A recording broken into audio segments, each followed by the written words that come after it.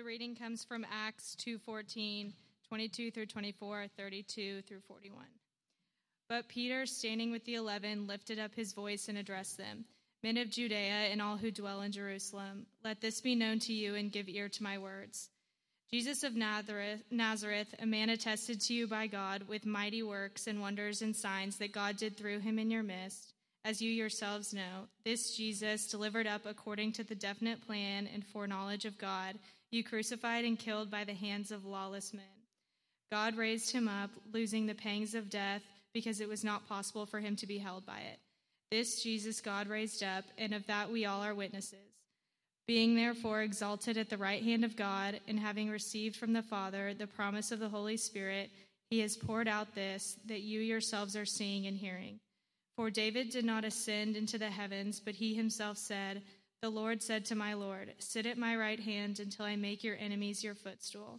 Let all the house of Israel therefore know for certain that God has made him both Lord and Christ, this Jesus whom you crucified. Now when they heard this, they were cut to the heart, and said to Peter and the rest of the apostles, brothers, what shall we do? And Peter said to them, repent and be baptized, every one of you, in the name of Jesus Christ, for the forgiveness of your sins, and you will receive the gift of the Holy Spirit. For the promise is for you and for your children and for all who are far off, everyone whom the Lord our God calls to himself. And with many other words he bore witness and continued to exhort them, saying, save yourselves from this crooked generation. So those who received his word were baptized, and there were added that day about 3,000 souls. Thanks, Ellie. Whoa, you got like first ever applause in a Presbyterian ministry. That does not happen very much. Thank you all for being here. My name is John Trapp, and I'm the campus minister for RUF. Glad y'all are here with us tonight. If it's your first time here, welcome. Especially glad to have you here. Just to tell you a little bit about what RUF is, we're a ministry that believes that all of us need God's grace. And because of that, that means that whether this is your first time at any kind of religious thing, if you grew up in the church, what we believe is that none of us are so good that we're beyond the need of God's grace, but also no one can be so bad as being beyond the reach of God's grace. And so I hope that you'll see that even tonight as we look once more at this person named Peter. Peter, as we've looked at this whole semester, this sermon series has been Jesus through the eyes of Peter. We've seen this guy who has time and time again demonstrated that he is a very fearful person. And tonight we're going to see Peter act very differently than he ever has before. And I want you to ask yourself, why is that? And what that might mean for you too. So before we dive into that, let me pray for us and we'll get started. Lord, thanks so much for this time to be together. And Father, I ask that the words of my mouth and that the meditations of all of our hearts will be pleasing and acceptable in your sight, our Lord, our rock, and our Redeemer. And we ask all these things in Jesus' name. Amen. So here's the thing I want you to think about tonight. What are you afraid of? What's the thing that you're afraid of? I typed in Google to see just what some of the auto-filled suggestions are, So I typed in fear of, and then just what drops down. Anyone want to guess what number one was? Holes. Some people say, I have that. It's called, so of course then I had to click on what fear of holes is. It's called trypophobia, and it's totally a thing. And after scanning what a trypophobic person would be afraid of, I kind of get it. It's weird, lots of tiny clusters of little holes are somehow, for some reason, unsettling. So you can do that Google deep dive some other time when you're looking to procrastinate. But a few other things that people are apparently afraid of, according to Google: fear of holes. Second thing, God. Third, heights. Bees. The Walking Dead. Long words. Relatable. Clowns, obviously. 13. And being alone. Those were the things that Google suggested that I check out. When I was a kid, my fear, The Phantom of the Opera. I'm not kidding. Some of you don't believe me. I liked show tunes when I was a kid. I was a really cool kid, in case you didn't know that. And my dad, for some reason, bought this CD of the Phantom of the Opera, and I just started listening to it religiously. And is my mic doing something weird? Is that me? Or is it the mic? Okay, who knows? I'll just keep going. So, me and the Phantom had this thing. And I had pretty much memorized the whole play because I listened to it so much. And I'm not going to regale you right now, but if you ever want it, I'm happy to whip that out. But I was convinced whenever I was in a room by myself that the Phantom was going to get me. And I kind of lived in, like if my dad asked me to go get something out of my bedroom, I would run as fast as I humanly could into the room, grab the thing, and run out because I thought the Phantom was going to get me. And it was just this thing in my head, and I have dreams about it, nightmares about it. It led me finally, one day, I'm sitting in church, and our preacher is preaching, and I wasn't listening. And so I flipped in the back of the Bible because I knew, I'm like 8 or 9, I knew that in the back of the Bible, there's this thing called a concordance, and you can look up a word, and it'll show you where it talks about that word in the Bible. It's kind of this cool thing. So I looked up afraid in the concordance. And the first verse it suggested that I look at was Psalm 56:4. So flip over to Psalm 56:4. And it said, "In God whose word I praise, in God I trust, I will not be afraid. What can mortal man do to me?" It's the NIV version. What can mortal man do to me? I won't be afraid. And I didn't really understand the verse totally. I didn't understand the context. David's writing this when he's like imprisoned by the Philistines. But somehow the idea comforted me that the existence of a God who is stronger than the thing that I fear and he's on my side. And it brought me comfort. And I think Peter gets like an infinity dose of that in his life. And it's why we get him doing what he's doing here in this passage. So I want to look at 3 things tonight. 1, the reason to fear. 2, the reason to hope. And 3, so what? The reason to fear, the reason to hope, and so what? So the reason to fear. There's a couple reasons to be afraid in this passage. The people who are watching what's happening. What happens right before Acts 2:14, the context of where Peter is standing up and talking, is this is the day of Pentecost. And it's a really important day, really throughout the whole story of Scripture. Because at Pentecost, it was a feast that the Jews would have every year. It was an annual feast. Penta meaning 50. And it was held 50 days after Passover. It was also called the Feast of the Harvest. And so you'd have people gather from all over in Jerusalem to celebrate the Feast of the Harvest. And so you have people watching Peter stand up and preach. And there's people from Europe, from Northern Africa, people from modern-day Turkey and Saudi Arabia, literally north, south, east, west, people from all over who have gathered. And this incredible thing happens, this thing that Jesus had told his disciples he was going to do after he ascended into heaven. The Holy Spirit comes. And it comes upon all the disciples, and they begin speaking. And all these people who are from all over the world begin hearing the gospel message in their language. And what's happening is the curse that kind of befell all the way back with what happened at the Tower of Babel, early on in the whole story of the Bible, in the book of Genesis, when everyone speaks the same language and then they begin sinning against God and against one another, and so God confuses their language, and people are dispersed and scattered. This is being unwound now. Because now what has happened is Jesus has sent his Spirit, and no longer are people we're not just being reconciled to God, we're also seeing that what Jesus' kingdom work is to do is he's also reconciling nation to nation, people to one another. We just sang about it in the church's one foundation, elect from every nation, yet one or all the earth, her charter of salvation, one Lord, one faith, one birth. That what Jesus is doing is he's reconciling these people together, but all these folks walk up on what's happening and they're like, what is this? They're confused.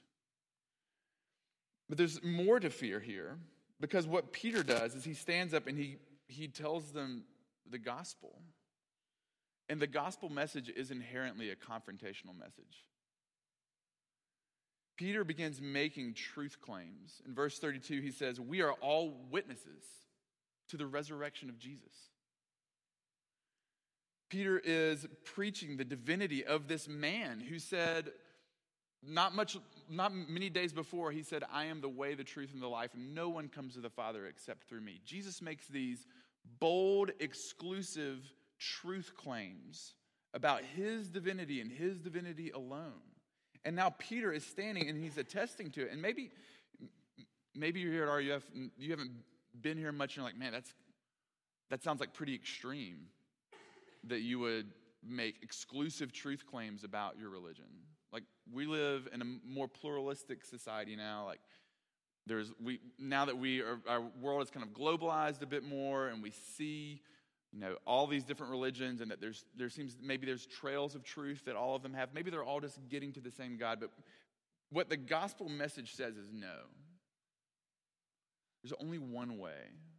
And Peter is standing and he's giving a confrontational message in a place which, by the way, if there's any time that was more pluralistic in the history of the world, that was more pluralistic than the culture and setting that we're in now, it was during the Pax Romana, historically speaking, where you had all kinds of nations and peoples, and each nation who worshiped kind of their own God, and their ethnicities are tied to what their religion is. And Peter stands up in this very pluralistic society in the middle of this big city, and he begins making claims. And he's not philosophizing. He's not talking about theories and a new way of life. What he's saying is he's giving eyewitness testimony of something that he saw. See, this is what's different about Christianity, is that it's based upon, and it really rises or falls on whether or not this is historically true, and what Peter is claiming really happened. Like, did Jesus rise from the dead or not? And if he did, it changes everything. And it's compelling to the people who listen to it. Look, Peter is not like a trained seminarian. This dude's a fisherman. He's not necessarily super eloquent. And yet, 3,000 people respond to the gospel call of Peter, even though the gospel message is something in some ways to fear, because it's confrontational. It confronts us. Not only that, it threatens our way of life. The gospel does. I remember my first year, I started doing ministry around UT. I was still finishing up seminary. I remember sitting down with a guy who is in a fraternity that shall not be named, but it is represented in this room tonight, so that kind of limits the number. But the guy sits down with me, and he's like, "So who's like in this Bible study that you're leading over at Hardin House?" And I start telling him the people who are in it, and he's like, "Whoa, that girl's in that Bible study?" I'm showing him the name, and I'm like, "Yeah, man."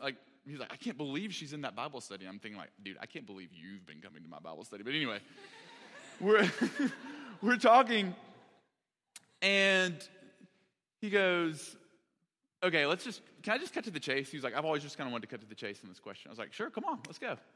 He was like, "Okay, can I have sex with whoever I want to and smoke pot every night and still be a Christian?" The person who asked me this is Zach Snelling, if y'all want. No, I'm just kidding. It's not that.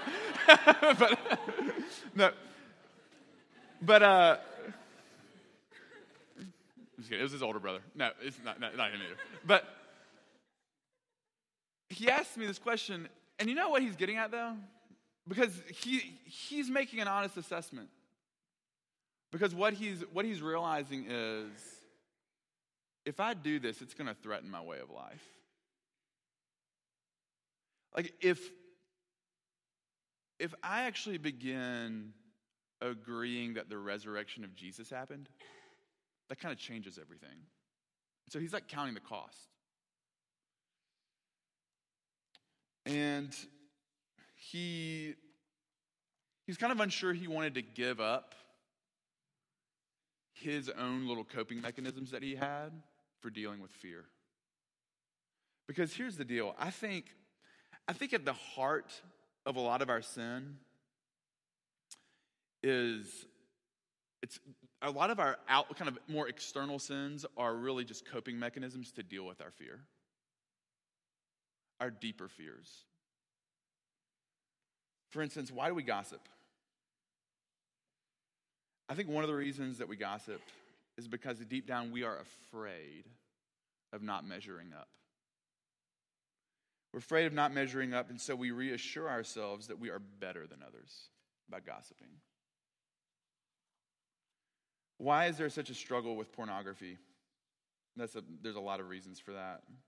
But I think part of it, at the core, is that we long for intimacy, but we are afraid of the commitments required for real human-to-human intimacy. We're afraid of that, and we're also afraid that we will be rejected when we are intimately known. And so our coping mechanism for getting the kind of intimacy that we want is that we turn to something that ultimately doesn't fulfill us. Why is FOMO such a thing? The fear of missing out. I mean, it is a thing. The University of Texas is fueled on FOMO. We are afraid. We're afraid of our lives being devoid of meaning. And a lot of us just find meaning in entertainment and like the next fun thing. And so if I'm not getting that, then my life feels meaningless, and I'm afraid of missing out on that. I'm afraid of not being entertained or being overlooked. And so I'm going to give in to FOMO. Why is substance abuse so appealing? Someone sits down and tells me that they're struggling with substance abuse. My first inclination is not to be like, okay, well, we got to figure out like how to stop this kind of external behavior. I want to know more, like, where is that coming from? Like, what is it that you are self-medicating for? Why is it so appealing to numb your fear and anxiety and your social anxiety on the weekends with that? Like, why we look to constant consumption of things to make us feel better because we're afraid. I think this is a mega true with guys and girls too. But I see this so much with guys. I see it a lot in myself. We're so afraid of feeling empty that we just consume and consume and consume. And then we deflect our consumption and our fears about not having enough by just joking about it or by making everything a joke. We turn everything into a joke because we're afraid to be face to face with our fears. Our fears of not measuring up, our fears of not measuring up to our dads, or the standard that we think that we have to meet, our fear of not being good enough to be desirable or memorable, our fear of not being liked. I'm so afraid of not being liked. This week, there's this lady on our street. She runs literally up and down our street. It feels like all day long. I see her all the time.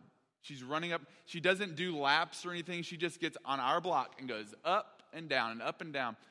And every time I pass her, I'm like wave. This is a small town Alabama boy. This is what we do, y'all. Wave. And she doesn't really wave back that much. And she kind of looks ticked off. And I did not understand, am I driving badly? Is she annoyed with how I drive? Sometimes I kind of get into the middle of the road when I'm coming back to my house.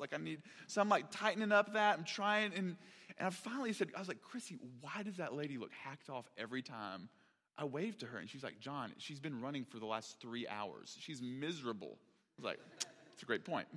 It's not all about me, actually. Wow, shocker. But we're so afraid of not being liked. Why are we so stressed out about school right now? This is the time. This is the season. It's November, y'all. It's coming. Like Thanksgiving break's a couple weeks away. Finals is after that. Like this is like crunch time. Why are we so afraid and stressed and anxious? Is it because that we're afraid that if we don't get that GPA, that maybe we won't be okay, or maybe we won't be approved, or maybe we won't be secure financially or in our vocation, and so we stress about it. And our fear rules us. And by the way, this is just like a side note, this will totally suck all the joy out of your college experience, being anxious about that all the time. Like, you guys might not realize this, you have more free time now than you ever will. Again,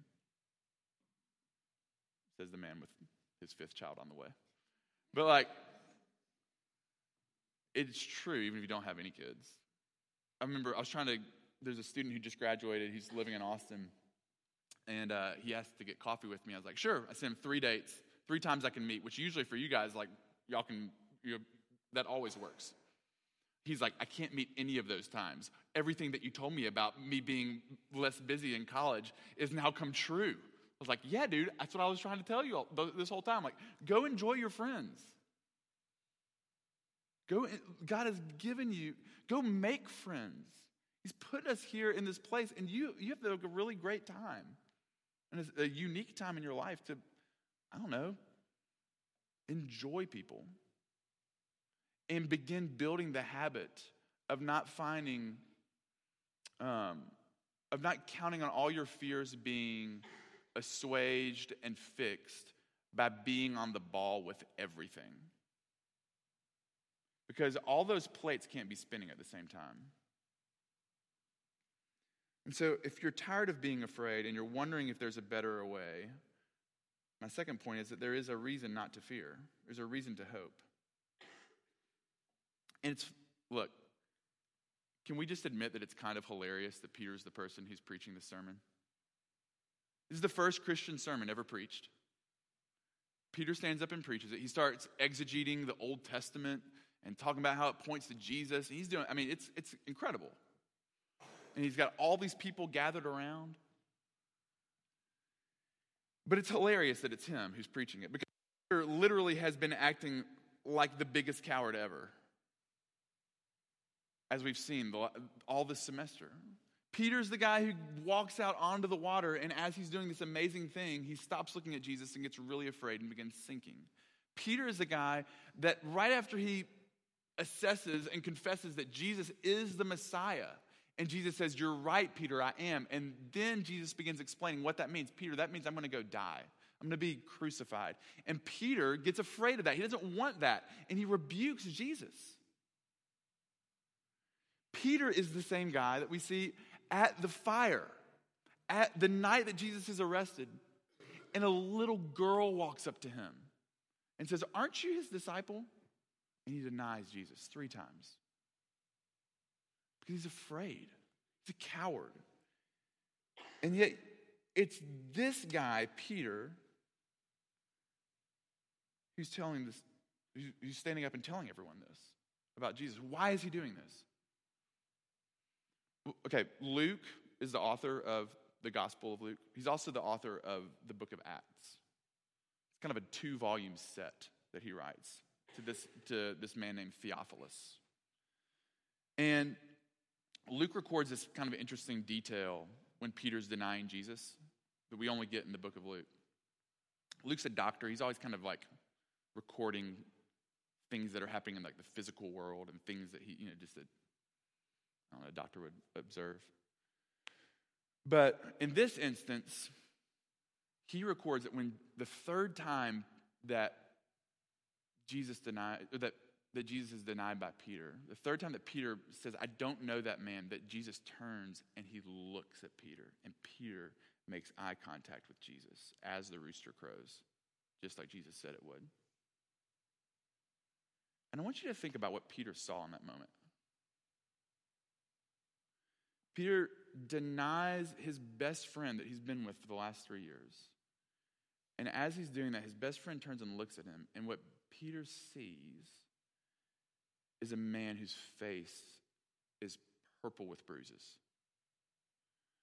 whose eyes are surely swollen shut and lip bleeding, who's already had the crown of thorns set and shoved into his scalp, whose face is matted with sweat and the spit and mucus of other people who spat on him. And in that moment when Peter is denying and Jesus looks upon him, what is incredible to think is that Jesus, seeing him in his failure, still goes to the cross for him. He goes and dies for this man. And here's the thing.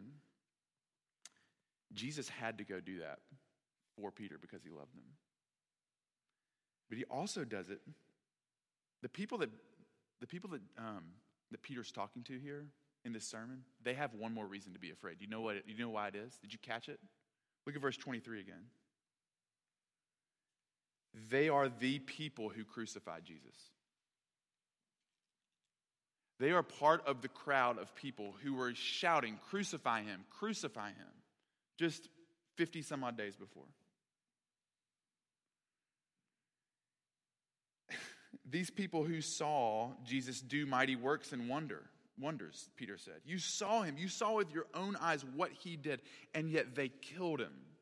Those people killed him. And the same is true. The same is true for us. That song, How Deep the Father's Love for Us, it says, it was my sin that held him there on the cross until it was accomplished. His dying breath has brought me life. I know that it is finished.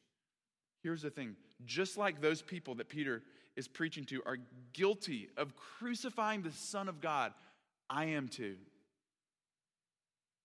It was my sin that held him there, that had to be paid for. And Jesus willingly went to the cross for fearful cowards like me and like Peter. For people who turn on Jesus in their fear over and over and over again. And now, here is Peter, and he's preaching the gospel to those people. If you are one of those people tonight, I want you to know that the gospel is for you. The good news of what Jesus has done is for you. And now Peter is holding out forgiveness. Verse 38, they say, what should we do? He says, repent and be baptized for the forgiveness of your sins. Y'all, how is it that a guy who just a few weeks before was lying to a little girl because he was afraid, how is it that he is now standing in front of the same people who crucified Jesus and saying, you crucified him, you killed the Son of God? How can someone become that brave all of a sudden?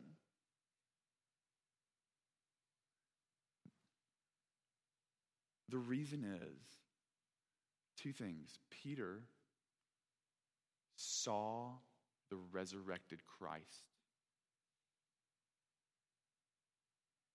Christianity falls or rises on whether or not this is historically true. This guy and all these disciples who'd been acting like scared cowards all throughout the gospel accounts. The gospels do not shy away from painting them in a bad light.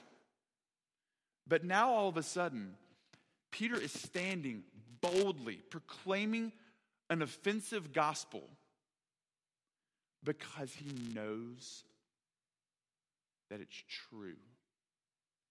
It's true. It's a fact.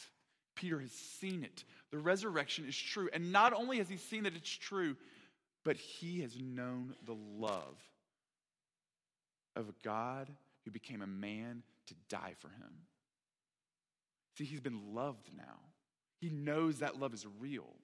It's why John, later on in 1 John 4, he says, there is no fear in love, but perfect love casts out fear, because fear has to do with punishment. And the one who fears is not made perfect in love. It's 1 John 4:18. John says, there's no fear in love. He's been loved perfectly, and now he knows. He knows. He doesn't have to be afraid. So what? Last point. What that means, to illustrate my so what, let me tell you a quick story. This is unbelievable, but it's totally true. Cade Kimsey, don't doubt my stories like you did last time. Told me I was a liar last week, y'all. Pray for Cade. So in 1944, a 21-year-old British flight sergeant named Nicholas Alcamaid was on a bombing mission over Berlin during World War II. And Nicholas, he's a rear gunner on a 4-engine Avro Lancaster bomber. They'd just run their mission. They're flying back to England when, out of nowhere, a German fighter comes and just strafes the side of their plane. And the plane that Nicholas is in bursts into flames. And the call to eject is made in the plane. But here's the problem. See, he's a tail gunner. And it was such a tight confines in the space where he would be with his gun, is that he didn't have his parachute on him. It was usually behind him at his feet. He turns to look at his parachute, and his parachute is engulfed in the flames. It's toast. Can't use it. So now he has one of two choices. Either die in this plane and burn to death, or jump out 18,000 feet up in the air. So he jumps out of the plane. He falls 120 miles per hour towards the ground, hurtling towards the ground.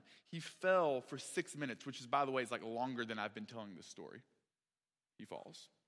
He passes out as he falls. And 3 hours later, he wakes up. And he's got some bruises, a few scratches.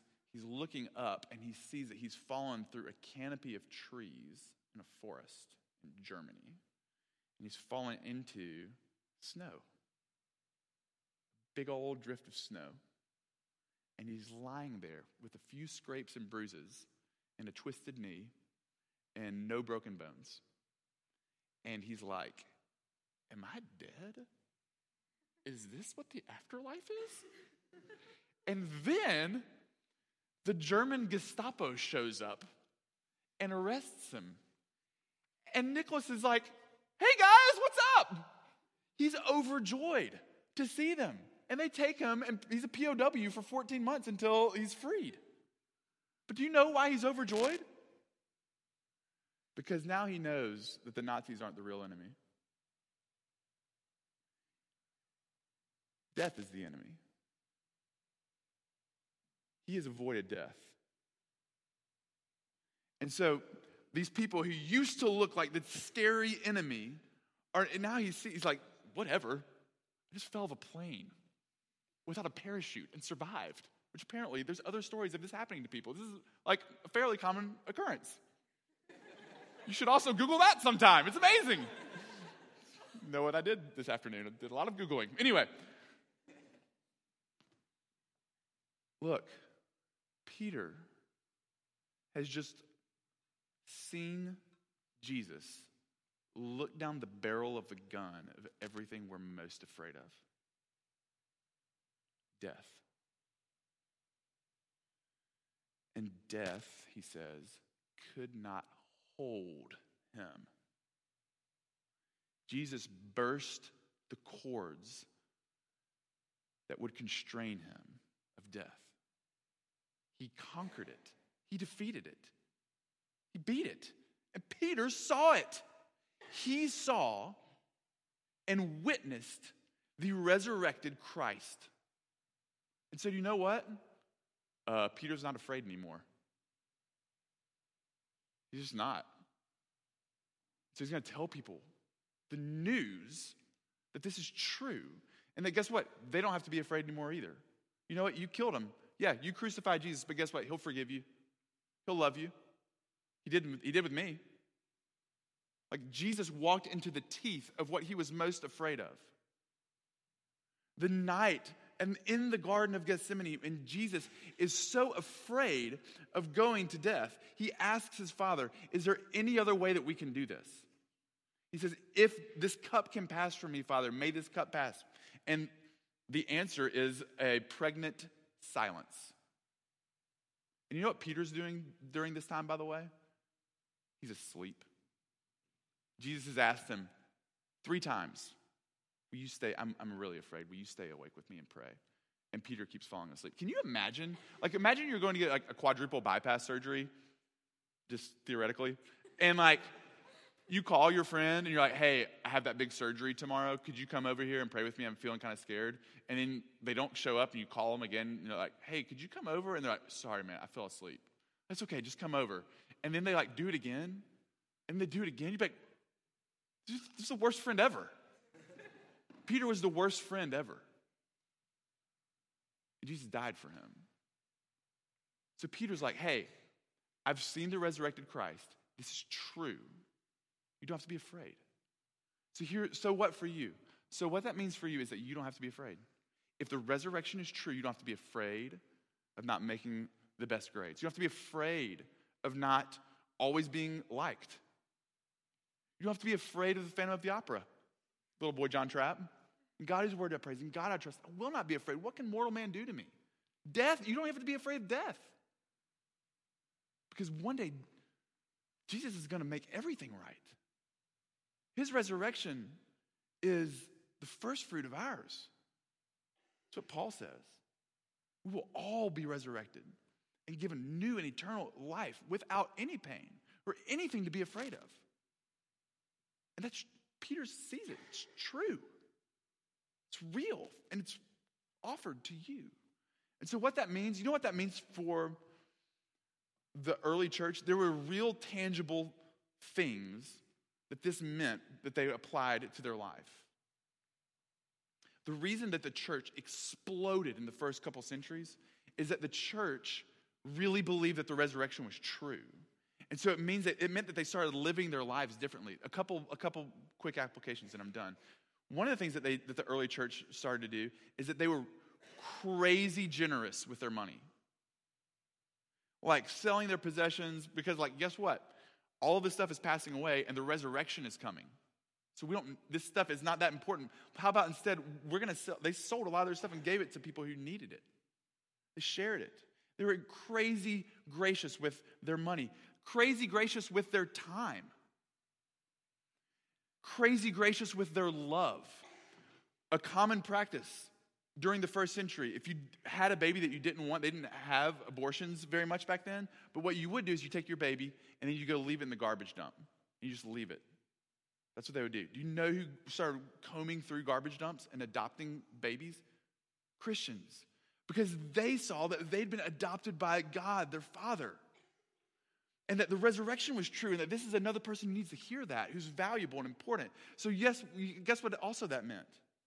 It also meant that they were crazy accepting of all kinds of people. It meant that all kinds of people, whether they were of all sorts of different ethnicities, no matter where they were on the social hierarchy, whether they were rich or whether they were a slave, everyone was welcome. Because the resurrection was true. Because Jesus had done this for all sorts of people, for all kinds of people. He had sent them and commissioned them out into the world to tell people this. And you know what else it meant? It meant that they weren't afraid of dying. Like Christians died well in the first 3 centuries. And it did not make sense to a lot of people. Like it confused the emperors. Because they're like feeding them to lions and lighting them on fire and they're singing. Why are they doing that? Because the resurrection is true. because there's a better life to come. We get so sad in our lives because we want heaven on earth now. It's not coming now, but it is coming. The resurrection is true. Jesus rose from the dead, and he offers resurrection life to you. How do you get it? Peter tells us, repent. Repent and believe. Come to Jesus. Repent. Ask for his forgiveness. Guess what? He forgives all kinds of cowards like me and like Peter. Let me pray for us. Father, thanks so much that your grace was embodied and incarnate and revealed through your son, Jesus, that he actually, with his very blood, won and paid for what we could not, and that he gives us his righteousness by faith in him and not by our works.